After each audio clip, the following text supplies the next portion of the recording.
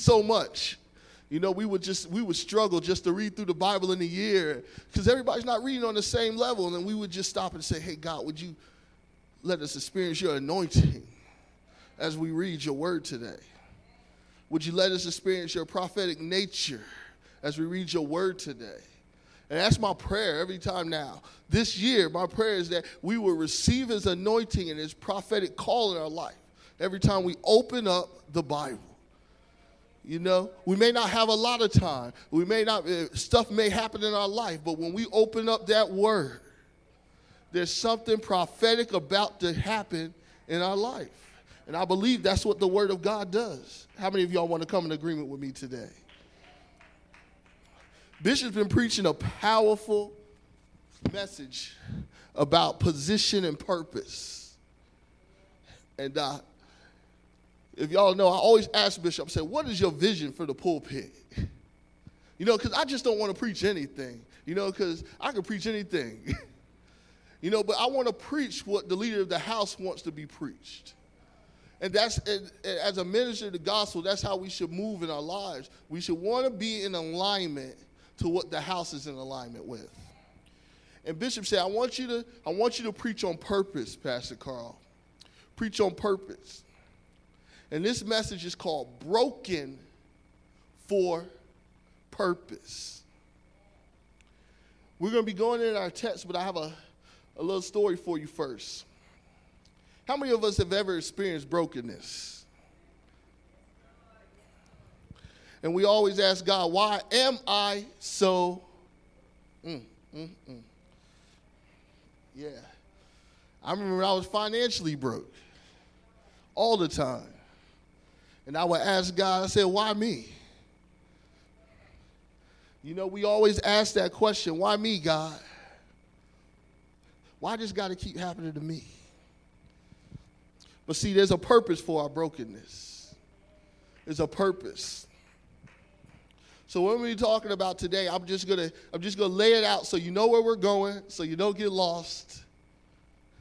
In 2 Corinthians 4, I'm going to be talking about how we are clay pots. We are earthen vessels. We are easily broken. Whether we want to believe it or not, we're easily broken. But there's a treasure that Paul says that we have inside of us. That is the gospel. Okay? And that gospel is the centrality of the gospel is that we can be sustained by it in each and every trial. And that's what broken for a purpose is going to be. And then I'm going to go and talking about how we are earthly vessels and read a little passage of scripture. We're going to be going into the word today. But I have a story. See, there was a water bearer in India. He had 2 large pots, each hung on the end of the pole which he carried across his neck. One of the pots had a crack in it, and while the other one was perfect, always delivered a full portion of water at the end of a long walk from the stream to the master's house. The crack pot arrived only half full. For a full 2 years this went on. Went on daily, with the bear delivering only 1.5 pots full of water in his master's house. Of course, the perfect pot was proud of its accomplishments, perfect to the end for which it was made, but the poor crack pot was ashamed of its imperfection and its miserable state that it only accomplished only half of what the other pot was doing. After 2 years of what it perceived to be a bitter failure, it spoke to the water bearer one day by the stream. He says, I am ashamed of myself, and I want to apologize to you. And the water bearer asked him, why? What are you ashamed of? He said, I've been able for the past 2 years to deliver only half my load. And because this crack in my side causes water to leak out all the way back to your master's house, because of my flaws, you have to do all this work. You don't get full value from your efforts, the pot said. How many of us has been there before? The water bearer felt sorry for the whole crack pot. And in his compassion, he said, as we return to the master's house, I want you to notice the beautiful flowers along the path. Indeed, as they went up the hill, the old cracked pot took notice of the sun, warming the beautiful wildflowers on the side of the hill. And this cheered them up some. Saw something. It's a little cheered up. But at the end of the trail, it still felt bad because it leaked out half its load.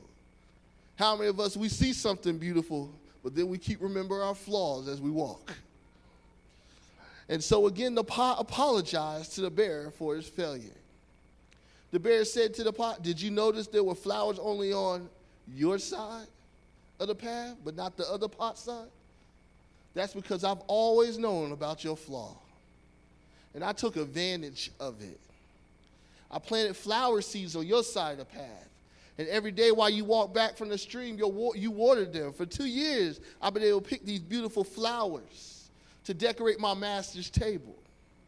Without you being just the way you are, he would have not had the beauty to grace his house.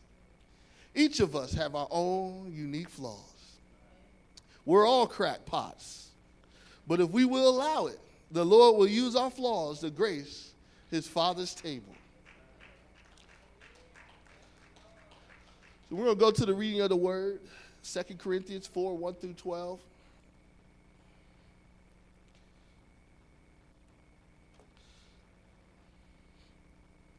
This is a powerful passage of scripture. It has so much in it.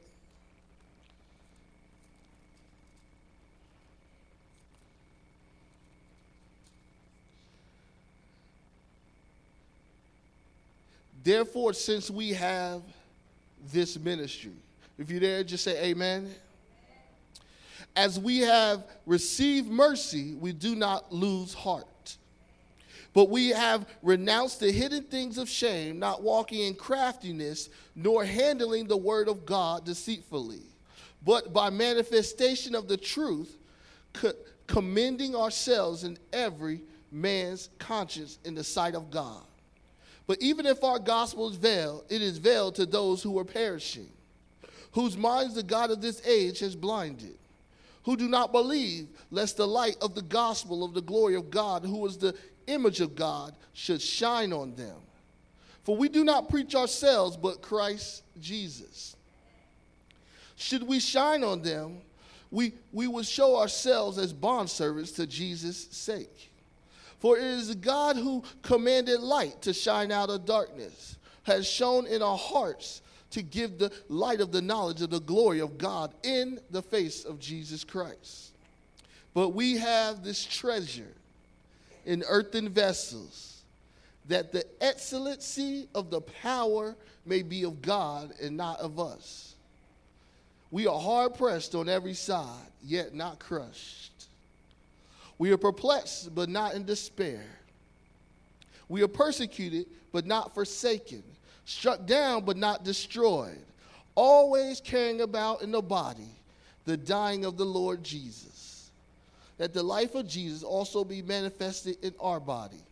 For we who live as always delivered to death for Jesus' sake, that the life of Jesus also be manifested in our mortal flesh. So then death is working in, but life in you.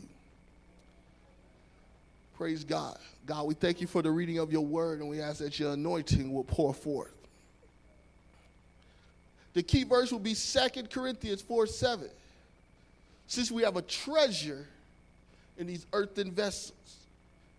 What he said? He said, since we have a ministry, that means 3 ways. The ministry of the Holy Spirit to act on the hearts of the people.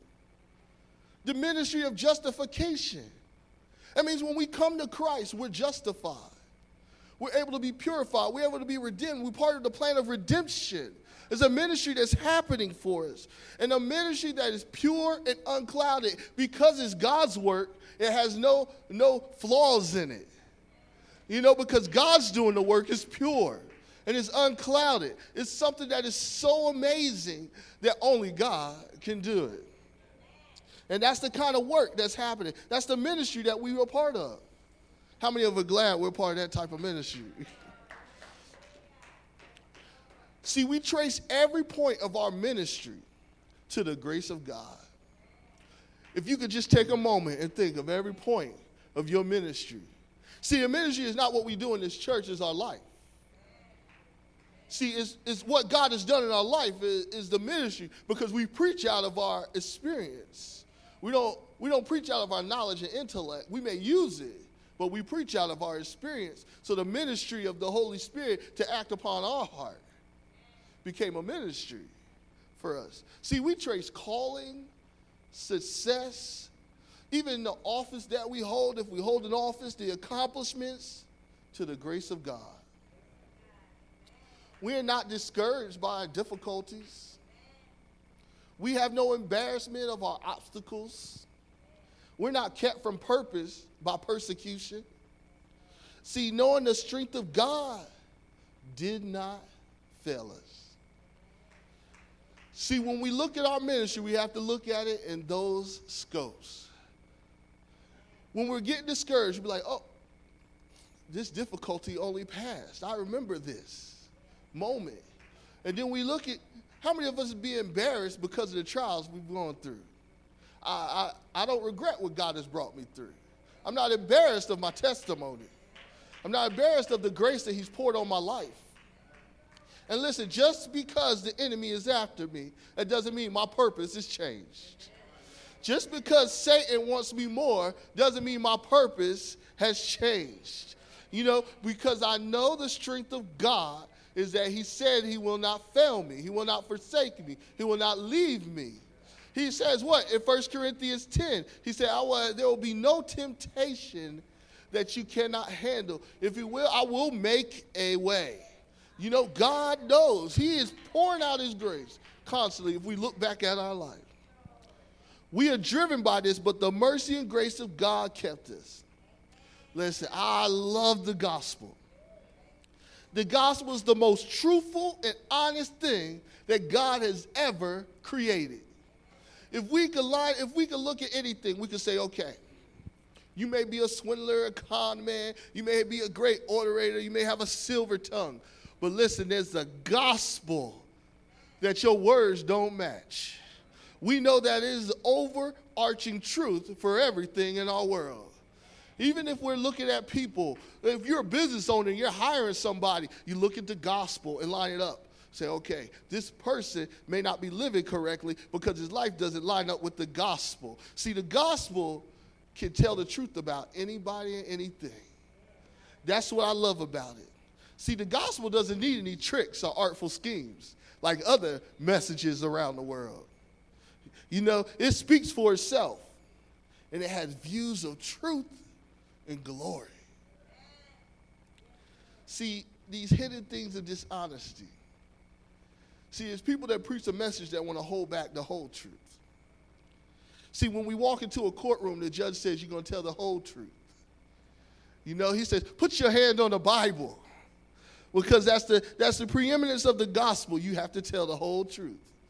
You know, so once you put your hand on the Bible, the gospel becomes open and plain. And it's straightforward. It's a work of light, not of darkness. So if you're in a ministry and you want to keep things hidden, that's not the gospel. You want everything to come to light. God's going to bring it to light. God's going to make sure the light gets shown on it. If it has anything to do with the gospel, it will be shown to light. See, we handle the gospel in its purest form. That's why I love this word. It doesn't change on us. It's pure. It's not letting it be used. It can't be used to manipulate or confuse people. The word can be used to do one thing: set them free. You know, the gospel, when I read this commentary, it floored me. The gospel is a system of man's conscience. When we look into the gospel, the man's mind has to change. When we're exposed to the gospel, we have to handle it differently. Well, things have to change in a greater way. Because you know why? Because it becomes so reasonable to our mindset. It becomes so established because it was fulfilled by miracles. It becomes so great because it's prophecy and it's pure in nature. Hey, it's so well adapted that man has no reason but to accept it. Man has to fight. Not just men and women. People have to fight against the gospel. How many of us ever brought an unbeliever to church? And you see him squirm a little bit. When you know it's about to be the altar call, you feel the Holy Spirit moving, and you see them squirming a little bit, like they got to go to the bathroom, or they got to leave, and you ask them, are they all right, brother? I'm okay. I'm all right. Because they're receiving something that has the purest form. See, there's been some things that make you move. Man's consciousness has to come to in agreement with the gospel. See, we can't think our conscience doesn't believe in it. We don't doubt it. It's reasonable. Why wouldn't Jesus come? Why wouldn't God give us a way out? Why wouldn't God give us a plan of redemption? Why wouldn't he make a way for us? If he's such a good God, why wouldn't there be this? But then there's those questions. Why do I have to do this? Why do I have to? When it starts becoming off of why wouldn't God, and it becomes why do I? See, our own selfishness keeps us from it. See, the gospel was well suited for the condition of people. Listen, I'm in a group of emerging leaders that are around the nation. And somebody asked me, it says, Carl, how do we keep the message relevant? I said, the message is always relevant. We don't have to keep it. It's always relevant. It's relevant to every generation, to every culture, to every tongue, to every nation, to every community, to every neighborhood. The gospel is always relevant. I don't have to add anything to it. I don't have to make it look different. I can just sit up here and preach the gospel, and the gospel will do its work because it's pure, undefiled. You know, that's how powerful the gospel is. We take a hold how powerful this message of Jesus Christ is. It doesn't matter who's preaching it. It's the anointing that's upon it. See, it's such a powerful thing. See, the gospel is so great, it's happy to influence society. See, it doesn't get mad that people get influenced by the power of the gospel. It doesn't get mad that people want to help widows and help the poor and help the needy. It doesn't get mad that people want to feed thousands and go overseas and build water wells. The gospel is happy to influence society. It's so glorious when it does that. But many people miss the beauty. Do they miss the beauty of the gospel? And then they see it as foolishness. There are countless people from time's beginning who have missed the beauty of the gospel and perished, are called this beautiful message, what? Ignorant. When I was coming up with this, I thought of the people in Noah's time. Noah told them the message. He told them the pure, unadulterated truth. He said, God is going to show up here with a flood. Come with me. No, he's not. There's been rain on this soil since we've been born. What are you talking about? They saw him as ignorant, as a fool. And this is what happens when we tell people about the greatness of God. They say, man, that's good for you, but it's not going to work for me. And see, we see the ignorance of people. We see them perish. The God is not happy with people perishing. It says it in 2 Peter. He says he wishes that all would come to the knowledge of God. But he wishes none shall perish. That none shall perish. That's been my main focus. God doesn't want anyone to perish. He doesn't want anybody to die and go to hell. Listen, we're eternal beings. If we don't come to Christ, you know where you're going. And you know there's no other way out of it. It's truth. The gospel tells you the truth. It tells you this. Satan opposes the gospel in every way. Listen, he is combative against the gospel. Don't think he's not.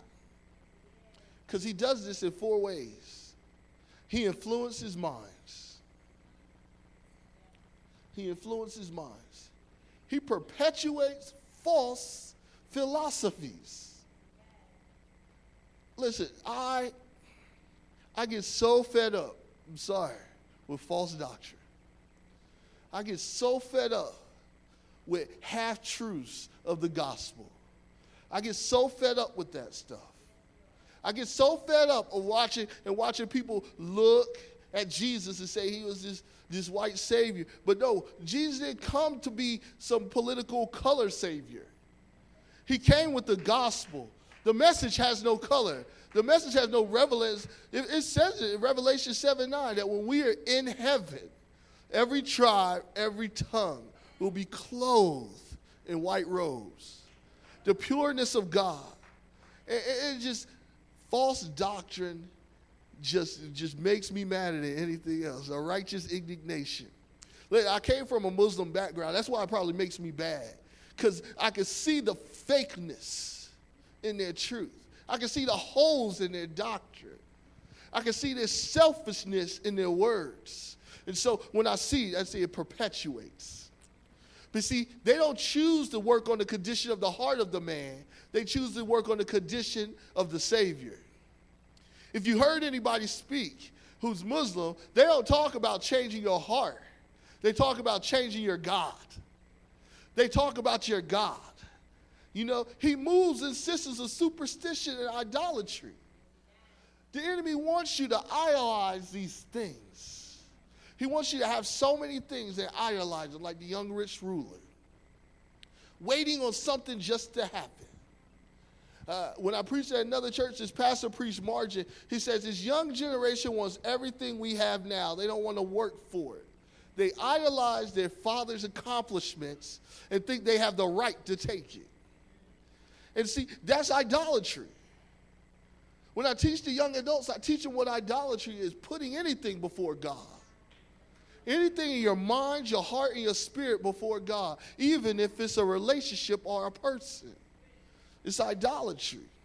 He moves in those systems. He loves when people build up false statues. He loves it. And this is what he does. He blinds people to the beauty and truth and the honesty of the love of God. God really doesn't love you. You know, how many of us heard the enemy say that? They really don't want to hear from you. Your voice is not important. You don't have a purpose. You don't have a calling. You haven't really done anything with your life. See, he tries to blind you to the beauty of the gospel. But let me tell you this. The gospel is invaluable. It is so unmeasured in worth. Listen, let me tell you how we know this. How many times have we heard they got to take this Bible off the best sellers rack because it sells more books than any other book ever published in the world? They cannot keep up with the sales of the Bible because it has unmeasured worth. Listen, when you go to the store to buy a family Bible, they don't cost $40, $50. They cost $200, $500, $700. A family Bible has much worth. So when you look at this gospel, you know, oh my goodness. A rich man can't buy it and a poor man can't sell it. You know, the treasure gives us such great access to the greatness of God that we make it through anything. See, the gospel treasure is an atoning sacrifice that sustains us in all trials. How many of us been through a trial? How many of us have ever been broken? See, I have a story of brokenness. And I asked my wife before I could tell this story. When Melanie was pregnant with our son Keegan, there were many complications that broke us. The first complication is when she got her second ultrasound. They said, we can't find his nasal bone. So you have to get an amnio or you can get a panorama. But if you got to get a blood test. And then those things are inclusive, but an amnio is saying that our son was going to be born with Down syndrome. So they couldn't find it. And then, you know, we were worried. We were like, man, what happens? And then I just stopped. And I said, if God has prepared us for this, he will grace us to raise this child. And we just came into that peace. That was one part of the pregnancy. Then all of a sudden, Melanie got high blood pressure. She was doing great. Blood pressure was great. And then she got this high blood pressure. Hypertension just started rising and rising. We had a great trip with her family and everything. And then we come back. And then there's this thing called preeclampsia. Preeclampsia is when your blood pressure gets so high, it pushes on the blood vessels and wants to separate the placenta. So the only way to cure it is to bring the baby. The only way you're going to be cured from this disease is that you have delivery. So we didn't know what was going on. So she had abdomen pain. We were like, man, what is this? It's not cramping. And the doctor said, as soon as that happens, go to the hospital. They didn't tell us anything. They just said, just go. We're the Google generation. We want to know what this means. So all of a sudden, we go. We just go to the hospital. And our son is born 3:15 in the morning that day, 5 weeks early. We're like, man, is he healthy? Is everything all right? So they have him in ICU. They have him in nursery intensive care. And Keegan is doing amazing. People in the churches come and pray. You guys are praying for him. Y'all don't know what's really going on. Y'all don't know the season of brokenness that has been happening. And all of a sudden, Keegan's like, he's off the breathing machine. He's off the tube out of his stomach. And then all of a sudden, they're like, yeah, he can come home the next day. Then something happens. Then they say, we're going to keep him for a little bit longer. So me and Melly are in this moment. We had our hopes up. We were thinking about dreaming. We were dreaming about bringing him home. We were excited about having our son in this world. We just wanted to hold him and take care of him. And they tell us we can't. The brokenness that you feel. See, I understand when parents are in the hospital and they're broken and they'll do anything. The brokenness that you feel, me and Melanie just prayed in that moment. We both wept in the middle of this prayer and said, God, would you pour your grace out on us? Would you show us while we're broken for this moment? And brokenness means that we realize that we have no control over this any longer. And this child, everything that we want to control, we can't control whether he does better or not. We can't control whether he comes home or not. We can't control what happens in his body right now. We had to tap into the grace of God and say, God, we know that you did not bring Keegan here to take him away from us. We know that your power is imminent in his body. We know the gospel is already present because you knit him in his mother's womb. So we know, God, but we just ask you, would you pour out your grace so you can sustain us in this season? And that sometimes, that brokenness, it wasn't over. We still felt this thing in us. But we knew the gospel sustained us. See, the treasure opens up places of affirmation and confidence. We has a treasure that has what Paul said, the excellency of power. Surpassing power. When we're going through this trial, people don't know how you're making it because of the treasure that is laid up in you. See, God showed his power through his treasure in the gospel by what? Healing the sick, raising the dead, casting out devils, power to bear persecution and trial, power to carry this gospel everywhere, power converting hearts and humbling minds, and leading guilty to the hope of God. See, we're all earthen vessels. See, the apostles were, the minister were, the labels were, the servants were, all earthen vessels. They were all weak and feeble and having bodies decaying and dying. Listen, if you think your body is going to stay the same for the rest of your life, then you got a rude awakening. If you already don't know that your body is fragile and liable to accidents, somebody need to tell you something. See, even our body, let me tell you something, is unworthy to hold such a treasure. Listen, I look at pirates. You know, who's ever seen Indiana Jones and Hunt for the Holy Grail? And the Nazis are looking for the cup that's so beautiful and adorned, and they think if you pour water in here, you get everlasting life. But the Indiana Jones said, no, the cup didn't look like that. I'm an archaeologist. The cup wasn't so gracious that Christ drank out of.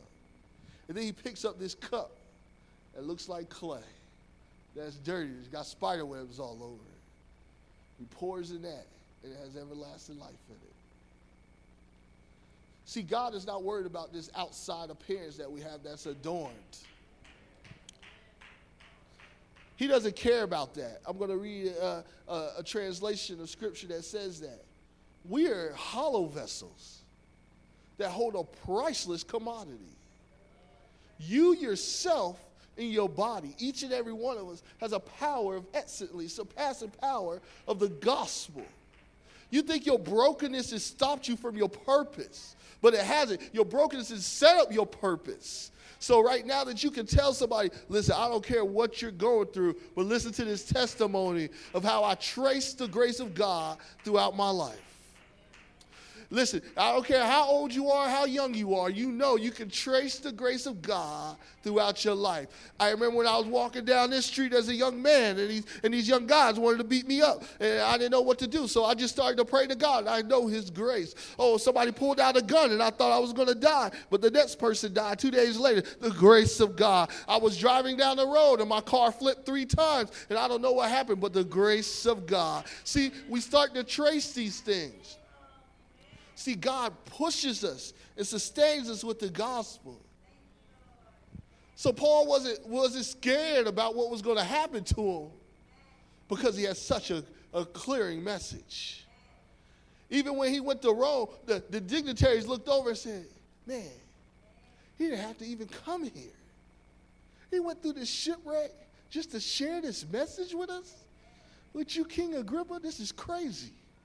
He could have been let go a long time ago. But the gospel sustained him through every trial, through every persecution. And that's what happens. See, our bodies have this powerful value. They can hold the gospel. When we start looking at our body, when we start looking at who we are, and we start looking at our purpose, we look at our inside and we say, man, I don't know what's in here. See, the gospel's bigger than your dreams, your aspirations, your talents, and your gifts. See, without the gospel, they're just things. But when you apply your dreams and your aspirations and your talents, your gifts to the gospel, there becomes a purpose that is unveiling to all. You know, when people look at you, they say, there's something about you. There's something that's light. There's something that's joy. There's something that's compassion. There's something that's purpose. You know, the old Miles Monroe, the late Miles Monroe said this. He said, man, I hate cemeteries because, you know, they're people with dead purpose. And that sometimes we look at our lives and we're like, man, we have no purpose. Man, we go to church every Sunday, we have no purpose. Man, we're sitting here, Pastor Carl's preaching his purpose. But what's my purpose? Why am I here, God? Why do you have me here? The gospel. See, the gospel is the only message that I know how to preach. The gospel is the only thing I know how to do. See, I know some of y'all got master's degrees and y'all taught school. And some of y'all guys looking and say, hey, I said the only thing I know how to do is preach the gospel. And listen, and Paul says that when you preach the gospel, you have the excellency of power. Listen, I was ministering in St. Louis, and I was leading a small group of young adults. They were doctorates, they had PhDs, some were biologists, some were doctorate fellowships and occupational therapists, and I've never gotten my master's. And they leaned into the gospel. Their life has changed because of those few moments that we've had together because of the gospel. See, things happen. See, let's not put it in our intellect of mind or we're not smart enough. We're not good enough. We have a purpose today with the gospel. Today you have a purpose. Today. The message puts it so well. I love it. The Message is a paraphrase of what we read is 2 Corinthians. I'm going to read 7 through 12. If you only look at us, you might well miss the brightness. We carry this precious message around in these unadorned clay pots of our ordinary lives. That's to prevent anyone from confusing God's incomparable power with us. See, we have these bodies that are so fragile, they're so easily broken because God wants to show his power. So when you're going through that trial and that circumstance and that situation, you're asking God, why haven't I pulled through yet?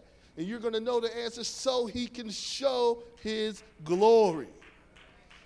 Look at it right now and say, God's going to show me his glory. Through this right now, I know. And that's to prevent anyone from confusing. See, we said the gospel is clear and unclouded. See, you know for yourselves that you weren't much to know, to look at. Trust me. I know some of us look in the mirror and say there's not much to us. But this. We've been surrounded and battered by troubles. Listen, even myself, I look at the bags in my eyes and say, where's the time going? I wake up in the morning, we look in the mirror and we say, where's the time going?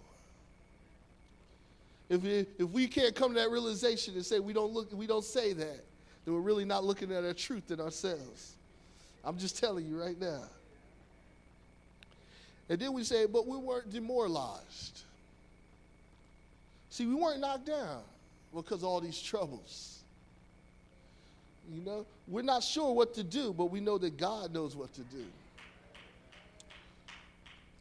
Listen, we've been spiritually terrorized, but God hasn't left our side. How many of us have felt that when you walked into, people who called you a Christian or a believer, they singled you out? I worked with a program in the city, and it seemed like they took advantage of my good nature all the time. They say, you have to do this, Pastor. You have to do this, Pastor. And I said, no, I don't. I said, you got a contract and I got one too. And I said, I don't have to do that. I could disagree with you right now. And so sometimes they try to terrorize your spirit. And say, and you look in a minute, and all there's confusion going on around you. It happens on your job. They try to terrorize you spiritually. But God hasn't left your side. See, we've been thrown down, but we're not broken. What they did to Jesus, they do to us. So don't think your trial is not on purpose or in vain. Paul is saying what's happening in your body happened in the same body of Jesus Christ. See, when he was crucified and we was beaten, so are you. You think this life of being a Christian is not to have any suffering? No, we are supposed to come in an agreement of the sufferings of Jesus Christ. And when we come in that, we see the glory of the gospel. We see the glory of this treasure that's laid up inside of us. And see, we go through trial and mockery and torture and murder. What Jesus did among them, he does in us. What did Jesus do among them? He raised the dead. He cast out devils. He healed the sick.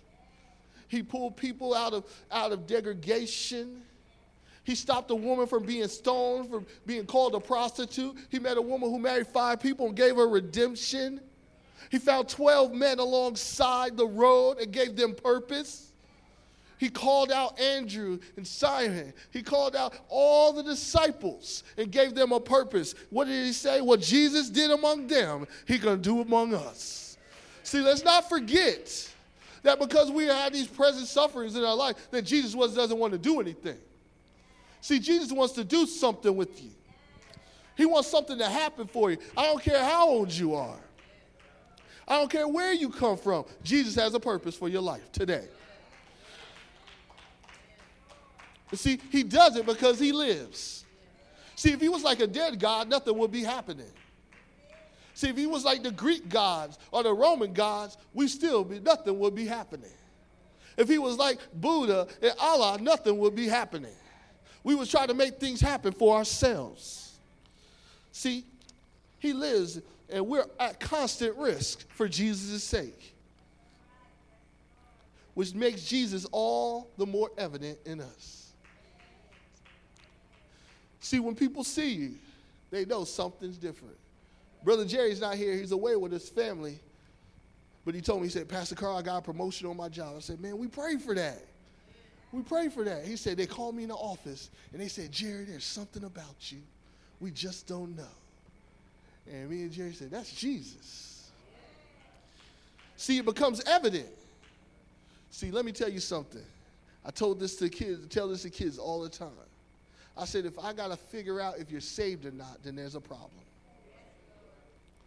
If I have to figure out if you believe in Jesus or not, there's a problem. Houston, we have a problem. So I'm going to be with it. And I tell them all the time, I've delivered you the truth. Now you're responsible for it. You know? So let's not scapegoat that they don't have any responsibility when it comes to the gospel. When you teach the youth, you got to give them some responsibility, right? And they have to know that, you know what? The evidence that's in you will be shown in the world. If you can't show that evidence, then something's wrong. You know, while we're going through the worst, we're still getting in on the best. I said, my gosh. I may be going through the worst season of brokenness in my life right now, but I'm getting on the best glory and power of God that I've ever seen. You may be going through trial right now, but don't you know you're getting in on the best that God ever had for your life? You know, you haven't seen the best yet because you ain't seen the worst yet. When you see your worst, you're going to see your best. See, don't think these trials are for happenstance or they're not a good circumstance in your life. See, all the time we get trials, we think, oh, we've done something wrong to God. We've done something wrong. No, it's God working his perfect nature out in us. In some translations of this verse, it says our body is always decaying, but Christ is growing on the inside of us. See, we need Jesus to grow more on the inside of us. How many of us want to be broken for a purpose? I don't want to just walk around broken because somebody else did something to me. I don't want to just walk around broken because my mom and dad ain't right. I don't just walk around broken because my family are alcoholics and drug addicts. I don't want to be just walking around broken without a purpose. Who wants to walk around broken just to be broke? Nobody wants that. See, if I'm going to be broken, give me a purpose. Lord, if you're going to break me, show me something. If, like Paul said, hey, if I'm going to go through this shipwreck, give me a vision, Lord. If I'm going to get bit by snakes that are poisonous, give me a vision, Lord.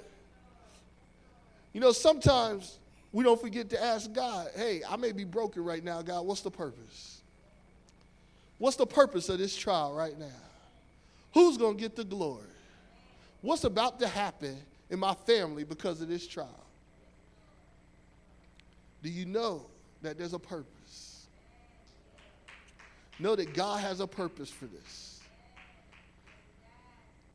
Let's just commit to pray. I know we're going through trials. You don't even have to voice your trials. We could look at each other and know that we have trials. We could look in the mirror and know that we're having a trial today, Lord. But Lord, I don't want to take advantage of not knowing that there's a purpose behind my brokenness. There's a purpose behind my frustration. There's a purpose behind my circumstance and my situation that I'm going through. There's a purpose this kid just won't act right. There's a purpose that my marriage is not the way it's supposed to be because you want something better out of it, God. There's a purpose that these relationships that I have are being cut off. There's a purpose, God. There's a purpose. We want to see the excellency of your power in our life. God, I pray right now that those that heard this word, God, that they have a call to action to ask you, what's the purpose, God? What's the purpose for such a great trial that we go through, God? For us not to get to glory, but for you, God. God, we ask you right now in the mighty name of Jesus that you will touch our hearts, God, in the midst of this, God. You will bless us, God, and you will give us glory. Give you glory. In Jesus' name we pray. Amen.